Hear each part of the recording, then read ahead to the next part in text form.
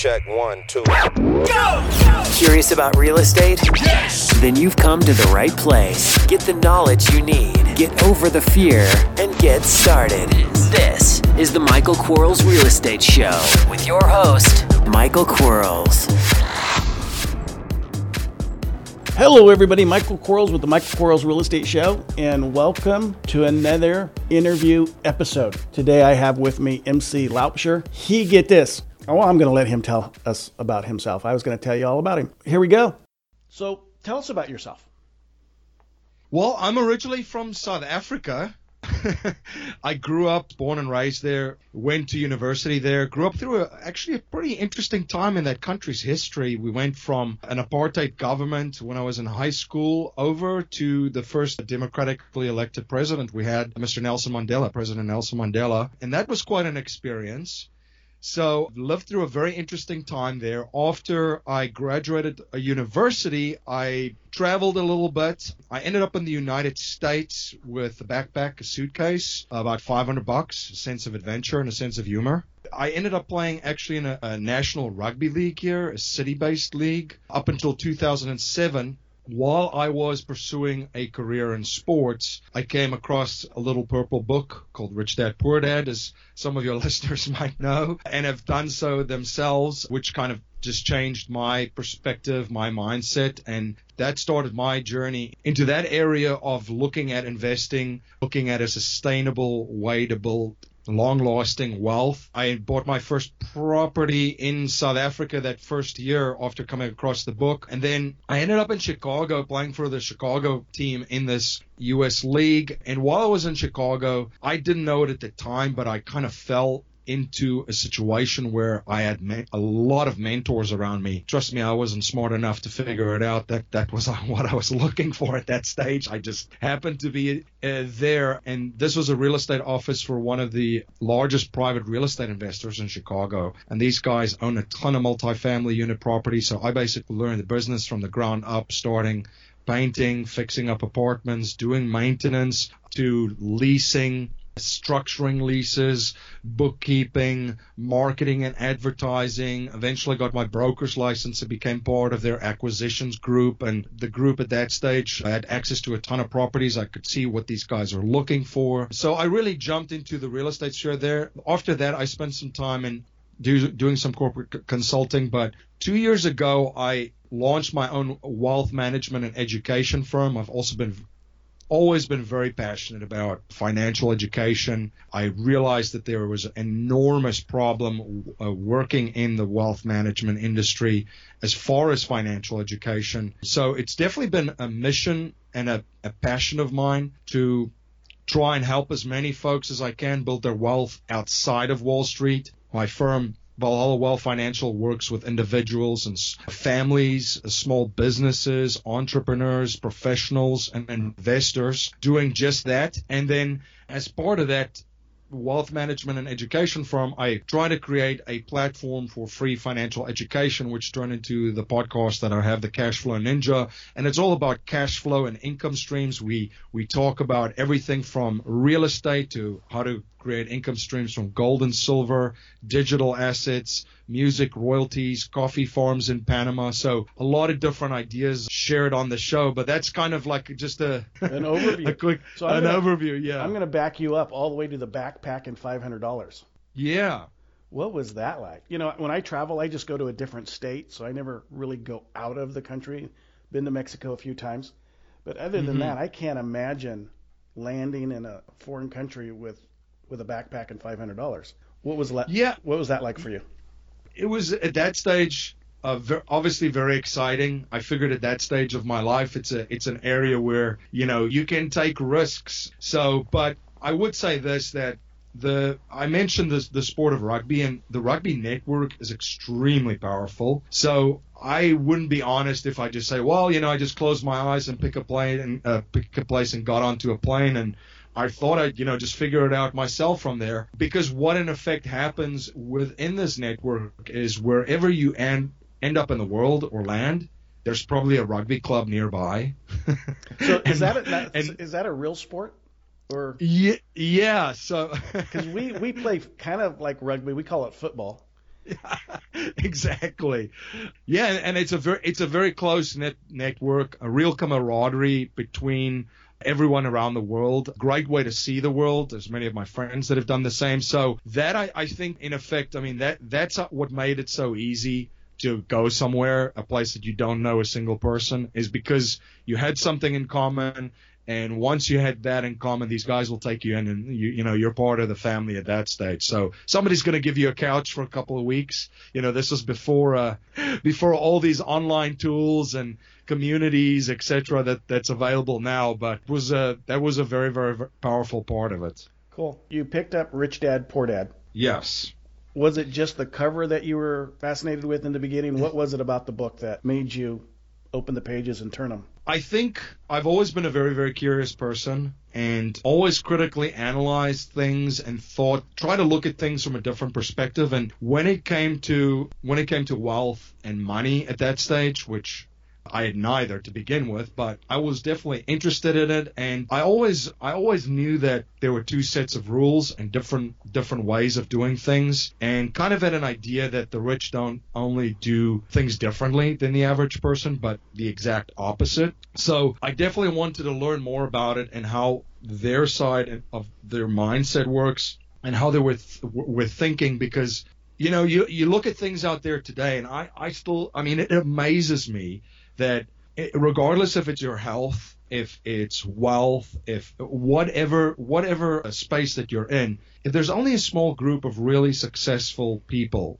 in that area that you want to master, why is the majority of people usually following the advice that the majority of people are following that are not successful or mastering that area or that space? So that's kind of when I went down the rabbit hole, and then one thing led to another. That started the process for me. Yep. I found that you can be rich and not have a rich person's mind. So you can accidentally create wealth. Right. Society can create that wealth for you, and it could be enormous.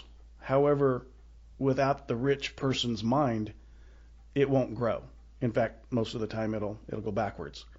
And we see that in folks that win the lottery. You think that they could live forever, but they don't know how to respect money. They don't know what it means to have a rich mind. So I think it's important to train ourselves to understand the value of what we can earn and how to earn it. Which leads me to your wealth firm. Let's dive into that, because that's really what I think where we can help folks is help them help themselves. So how do you do that? Right.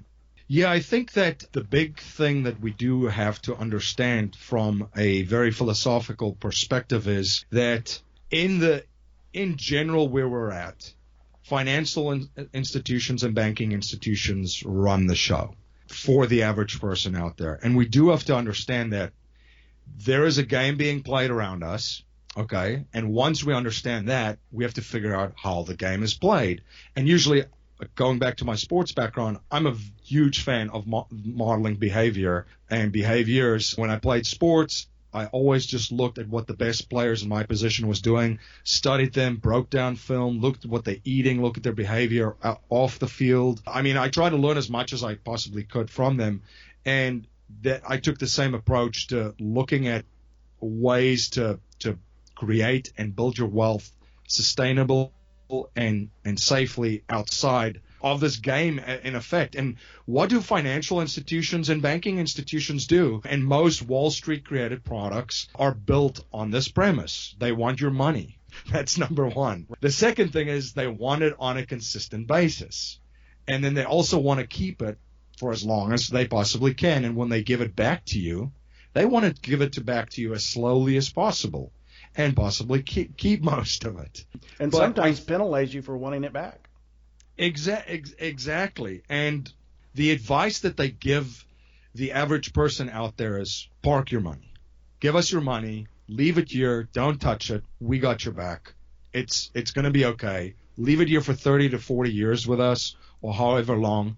And when we give it back to you, hopefully you'll be able to have that retirement or that end of phase life that you saw advertised on TV.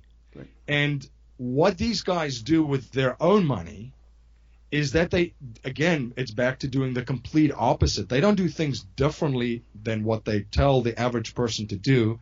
They actually do the complete opposite. as far as risk management tied to the market, and I'm not talking about derivatives now from the big banks. I'm just saying around general operations, for a simplified example here, but they keep turning their money over and over and over in the banking model. To break it down, on the deposit side, they receive our deposits, okay, and they're never going to get rich by just taking our deposits in and paying us interest on it, or whatever little interest they can pay us right now anyway. Where the money is really created is turning it over and over through lending, and that's just without even touching the fractional reserve model that's out there with banking.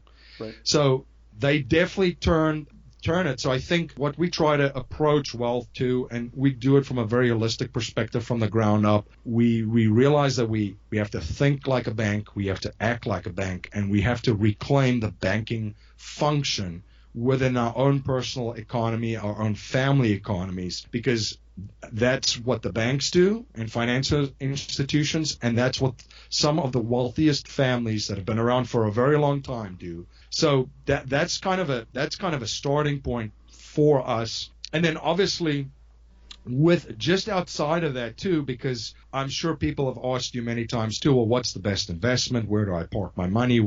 And we, obviously I get that a lot too, but the most important thing and the greatest investment that have paid me personally from personal experience over and over in my own life was my investment in myself. Right. And my own human life value, and trying to invest in myself to be able to create more value for other people through products and services that I have. So from a planning standpoint, we're at the end of 2016. If I look at how can I create more income for myself in 2017, we have to take it and flip it around the other way. What can I do and how can I invest to grow more, to become that person in order to provide maximum amount and even more amount of value for others through products and services? Because the more people that I can help, okay, the more value I can create to the marketplace and other people, the more value will come back to me in many other ways, not just money. Right. Absolutely. Yeah, and I mean, one of our favorite strategies to help folks reclaim the banking function in their life is actually the infinite banking concept, which was popularized by Mr. Nelson Nash. And in brief, what that concept just entails is we actually use dividend-paying whole life insurance with a mutual insurance company, and some of your listeners might be rolling their eyes when I say that. I did do that too as well when I came across this strategy. But what this strategy actually does is it's a vehicle, and it's not this is not your cookie cutter whole life insurance product that's out there. It's a very specialized insurance built with different contract riders to do what you want them to do, because we work with different people with different goals and different strategies of what they want to accomplish. There's no one size fits all here. We don't ask people what their risk tolerance is and then prescribe a bunch of mutual funds. We actually try and build and tailor a plan that they can implement as part of an overall system and process. And that's what insurance is. It's just like real estate. It's just like businesses. It's just like paper assets. It's just like commodities. It's all about the strategies that you use within that asset group or tools. Real estate, I've been a horrible investor and messed up a lot of deals.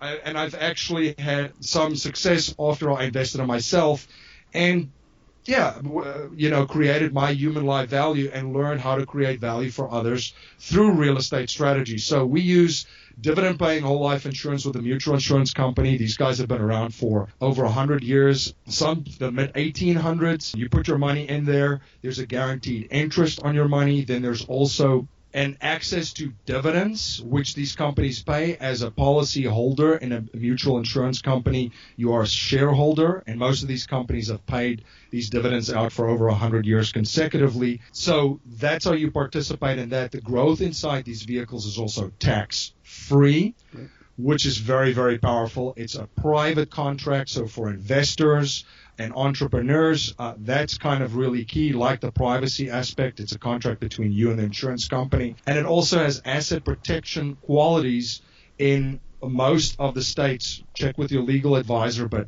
we live in an extremely litigious society and it's only going to become The United more States? increasingly. Really? You're talking trash about the United States now. Yeah, exactly. Well, globally. So that's one of the things that it offers. But where it really reclaims the banking function in your life is when you borrow money from a mutual insurance company and from your plan. It's not like accessing your money through a 401k or an IRA. You actually borrow the money from the mutual insurance's general account, which then leads your money that's in your account on the one side, could be your deposit side as we described in the banking model. It's growing, it's liquid, it's safe, predictably and safely.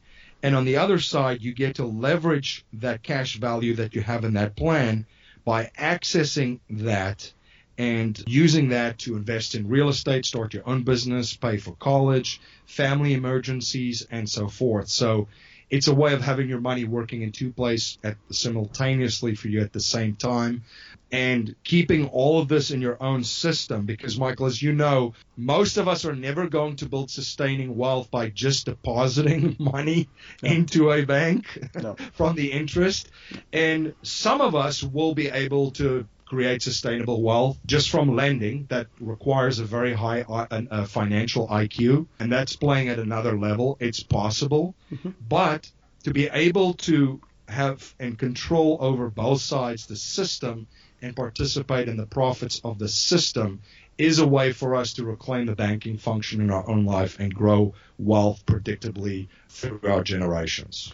Unfortunately, most folks have the mentality of work for 30 or 40 years and then live off of, what you put away for those years, right, and don't realize they can produce more if they attempted to do so. But there is a difference between someone who's an entrepreneur and someone who's a follower. Society needs both. No, absolutely. And what you're describing too is the accumulation mindset. And I think that, we touch on Rich Dad Poor Dad. Robert Kiyosaki has stated too, the rules of money has changed, and it has. It's completely changed. This is not your grandparents' economy. It's not your parents' economy. The rules of money has changed completely. We live in an extremely exciting time. That being said, accumulating money throughout our life and think that we're going to be able to live on that through the end of our life, that model doesn't work anymore. Health developments in healthcare is amazing. The fact that we're going to be able to work for 30 years, put money away for 30 years, and then live another 30 years from that. Yeah, we just history just gave us two examples of that, or life did, when we had two people who just made the news for passing away, and they were both, I believe, 95 years old. And 20 years ago, that would have been like way exceeding when they should have left the earth. And in 20 years from now, that's going to be a young person. And a lot of people are not. They're going to be facing some horrors if they thought their life expectancy was what it was, and it's not. They're living longer. No, absolutely. And the same thing with this new economy. And that's why I was so passionate about starting a podcast too and sharing information about income streams, because I truly believe that the only financial security that we will have in this new economy and this information age is to have multiple streams of income. And you said it very, very eloquently, and I agree with you. Not everybody is an entrepreneur, but even if you are employed with someone else, I definitely urge people to set up a financial foundation for themselves and then look at other ways to create income streams and then increase and improve upon those income streams, because the jobs that we have right now could be gone tomorrow and is possibly already gone in 5 years. If you just look at what happened in this disruption economy with Uber, and Airbnb is a great one. How many years did it take Hilton Hotels to have over 700,000 rooms in their company? And how long did it take Airbnb? Right.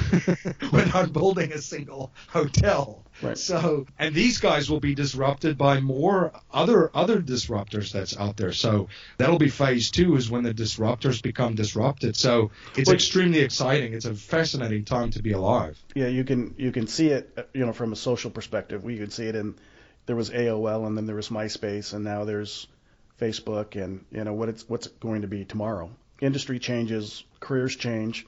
Someone used to have a job for life. Now they don't, and they work for one employer. That's rare. My uncle did it, but he's a priest, He only had one employer. Right. Very few people are going to go through life anymore doing what they started out doing. I think it is important to have multiple streams of income. Now, I choose to have multiple business types that create passive income for me. Right. They don't require me.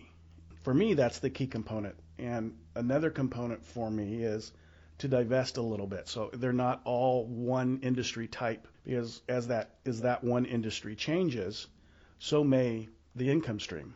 Now, it could evolve into being a better income stream, but it could also evolve into being a worse income stream. And I never want to be relying upon just one industry type. I'm glad I position myself in different industries and different multiple streams of income. I don't know when I'll ever quit. Probably never. I think I'll go to work the day after I die, kind of thing. Absolutely. And that ties into the other thing, too, this idea of retirement. I think that's a concept, too, that is definitely open for discussion because, I'd rather look for something to retire to. I mean, as you just mentioned, creating income streams or businesses, I mean, that's the fun part that keeps the mind healthy and active, looking at ways to help other people and providing value, and then try to figure out a way to try to kind of position yourself so you're not tied to it and it's not a job, it's a passive income stream, and then managing all of that. I think that's something exciting that could be retired too, so you're not running away from something. The idea of sitting at a job that you hate for 30 or 40 years that is constantly changing, and then you hope that you're going to be retiring from that. I think that's kind of an obsolete idea as well in this new economy. Absolutely. If your income stream relies upon you, it's not an income stream. It's a job. Right. Exactly. And if you can take yourself out of that position and it still is there, it may not be there at the level that you can, create if you were there. However, if you've figured out how to create one income stream, you should be able to create the second one much faster. Yeah, no, absolutely. It does like also, and you mentioned it again, across different asset classes, because just look at all the disruptions in different asset classes. Just in real estate, the different trends going on there, the different trends in businesses, online businesses, the way we work and play, the way we're traveling, the driverless cars that people talk about, and even as far as paper assets and digital assets, look at all these cryptocurrencies. Blockchain technology is a thing. It's something that's going to become more and more popular and revolutionize more industries, and also the rise of cryptocurrencies that we've seen, especially in 2016, with Bitcoin becoming more and more popular. Right. The world is becoming very small. We have to realize that there's a lot out there that we can gain upon. And so how does a person ask you for help? They can go to valhallawealth.com or my main platform, cashflowninja.com, and they can reach out to me there if they're interested in discussing any about the strategies that I just mentioned. I'll also make a book available to your listeners from Mr. Nelson Nash. It's Becoming Your Own Banker. So if it intrigued you, if this is something that you're interested in learning a little bit more of, I'll mail you a book. You can reach out to me at info@cashflowninja.com, and I'll send out a book. And then if you're interested just to learn about other income streams and just some updates and forecasts, cashflowninja.com is my podcast. And as I mentioned, I've been honored to have guests such as yourself on, Michael, talking about creating income streams and businesses from real estate, paper assets, businesses, online businesses, coffee farms in Panama, agriculture, gold and silver, and more. Gosh, that's what I need is a coffee farm. My wife drinks coffee so much that I'd save money. It's something that's not going away, right? That's not going to be disrupted pretty quickly. Coffee. What is it? It's the world's second largest commodity? Yeah. If I remember correctly. Yeah. And there's guys doing amazing things offshore with not just coffee, but other agriculture as well. The way that we eat, a lot of people have become cognizant of that and are trying to live a little bit healthier. So that's definitely had an impact. And obviously, we've seen some inflation at the grocery store and a lot of the stuff that we do purchase and eat. So it's very intriguing. One of the things that, as I sit here listening, and I appreciate the opportunity, that I keep asking myself as you're talking, is I know that when one starts in life, in whatever endeavor they want to start at, they don't know what they don't know, and then they learn what they didn't know. If I'm a person and I'm listening to this conversation, and because I don't know it's for me, what do you have for that person? Because some people will listen to this, I don't want to listen anymore because I just don't understand what he's talking about. How do you take that person and teach them what they didn't know, so now they know it, and now they know they needed it, if that makes any sense? Yeah, that's a really good question. I think that if somebody's listening out there and they don't know anything and they don't know, should I learn or try to learn something more about something? I think what you have to figure out is, the first thing is, as we mentioned before, where's going to be the biggest driver in any area of your life? And that's going to be within yourself and developing yourself. So I would say that you have to be able to increase your education, read a little bit widely, study what the most successful people are doing in your space, and then model those behaviors. Some principles have stuck around for a long time, and that's how I, quite frankly, came across the infinite banking concept. This is practiced in family offices across the country. And for those listening that's not quite familiar with that, that's a private office with a ton of advisors in. The Rockefellers kind of made this famous with the Rockefeller family office. And that's where I studied a lot and see, what are these guys doing? What do they know that I don't know? And why do I need to know that? I think there's the question. Why do I need to learn this? What's beyond what's in it for me? Why do I need it? Why should I even care about it? Why should I develop this part of my life? Answer that question for me. I think why should I need to learn it? Back to, for me personally, it was first of all, I wanted to solve my own problem.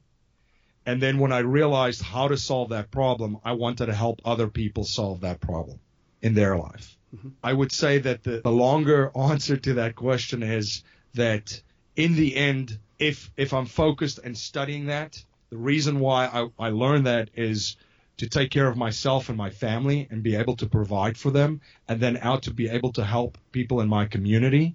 And now I do business in most states, all across the United States, try to help as many people that I can in the United States. And then people across the world following similar strategies with the podcast to get that message out there. There is this thing that happens when you start helping folks. You know, the old adage, if you give it away, it'll come back to you. Right. It absolutely does, in waves. I like the idea, I learned a long time ago, if you want to learn something, just, go hang out with those people that are successful, and your friends will soon become those types of people. Well, I like my friends, so I want to help my friends become more like me, push each other to more success. So I like that in a person. One of the things I always ask folks, because I was raised in Bakersfield, I didn't put a backpack on and go anywhere. So I'm dumber than dirt. So I always know that I didn't ask all the questions. So what didn't I ask that most people do, or that you want to additionally share? Yeah, so I think another good thing to point out is the holistic approach to wealth too. And this is a mistake that I made personally, and this might be something that maybe if you're listening to this that you can relate to as well. Well, where do I start? And I talk about the wealth pyramid. I did not discover the wealth pyramid. There are many people out there with that same model that I've learned from and just tailored it a little bit, and the different levels, because I think, as I touch on this, the mistake that I did was I started right at the top of it, and I learned a lot of painful lessons from that. So right at the bottom, I would put my human life value, my relationships, my health, my community, the value that I can provide for others. And then on top of that, there's protective strategies, saving strategies, life insurance strategies, etc., to be able to secure that foundational aspect for your family. And you can add other levels of protective strategies in there as well. Gold and silver, If you're living on the East Coast in the United States where I lived, the next time there's a hurricane coming through, you might want to have some freeze-dried food and water and generators and heaters in your house. That's taking part of or rather taking care of that foundational aspect to be able to take care of your loved ones and yourself. And then on the more conservative side, in the middle, that's where there's cash flow businesses, there's cash flow investments. And then the third level at the top is money that you can afford to lose. And that's usually where people start, and they put them in the stock market and qualified retirement plans, 401ks, etc. And that really exposes you. They really can't afford to lose it. Exactly. So they're not willing to gamble with it. And they're going, I can't lose this. I always found when I take money and I redefine it so it's not needed, it's not required, right? Then I'll make more money with it. But the moment it's required, I'm more I shouldn't say too conservative, more conservative with it. But my big paydays have always come when I didn't need the big payday. Exactly. And that's kind of the segment which I call swing for the fences. That's money that you can afford to lose, and that doesn't necessarily have the downside protection. Obviously, there's risk management strategies, but the average person doesn't even have that in their qualified retirement plans. So a lot of the mistakes that I see working with clients is before they even just have liquid savings to be able to take care of emergencies. And we see the statistics in the news all the time of how many families have even that part taken care of and money saved. Then I look at their exposure of the market and what they have in qualified retirement plans, and it is frightening. It's actually quite criminal that that's the way that most people are told to do with their money. So I think that's one thing that I've seen. And then the other thing that I've also seen is, as we touched on earlier on in this conversation, is the accumulation model that I consult with a lot of clients that follow the accumulation model, and now they're at the phase of their life where they want to withdraw and quote unquote retire. And now you're going to have to use that money that went through 2008, where a lot of folks got really, really hurt.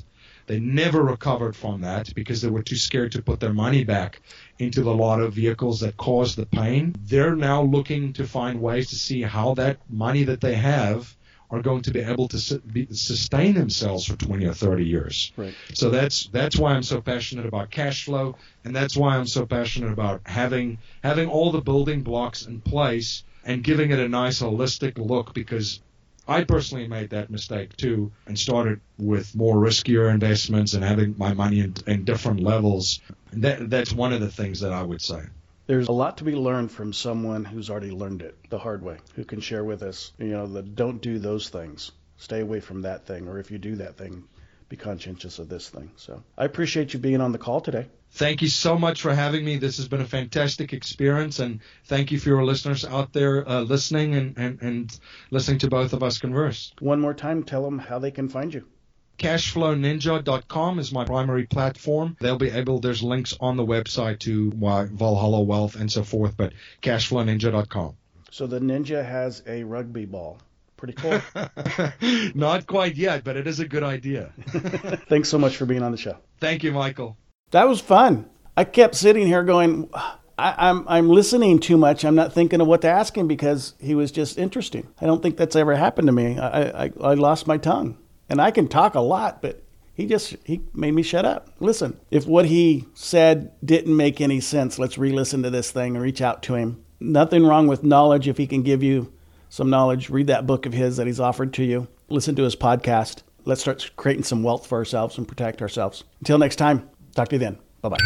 Thanks for listening to the Michael Quarles Real Estate Show. Get more info and stay in touch at michaelquarles.com.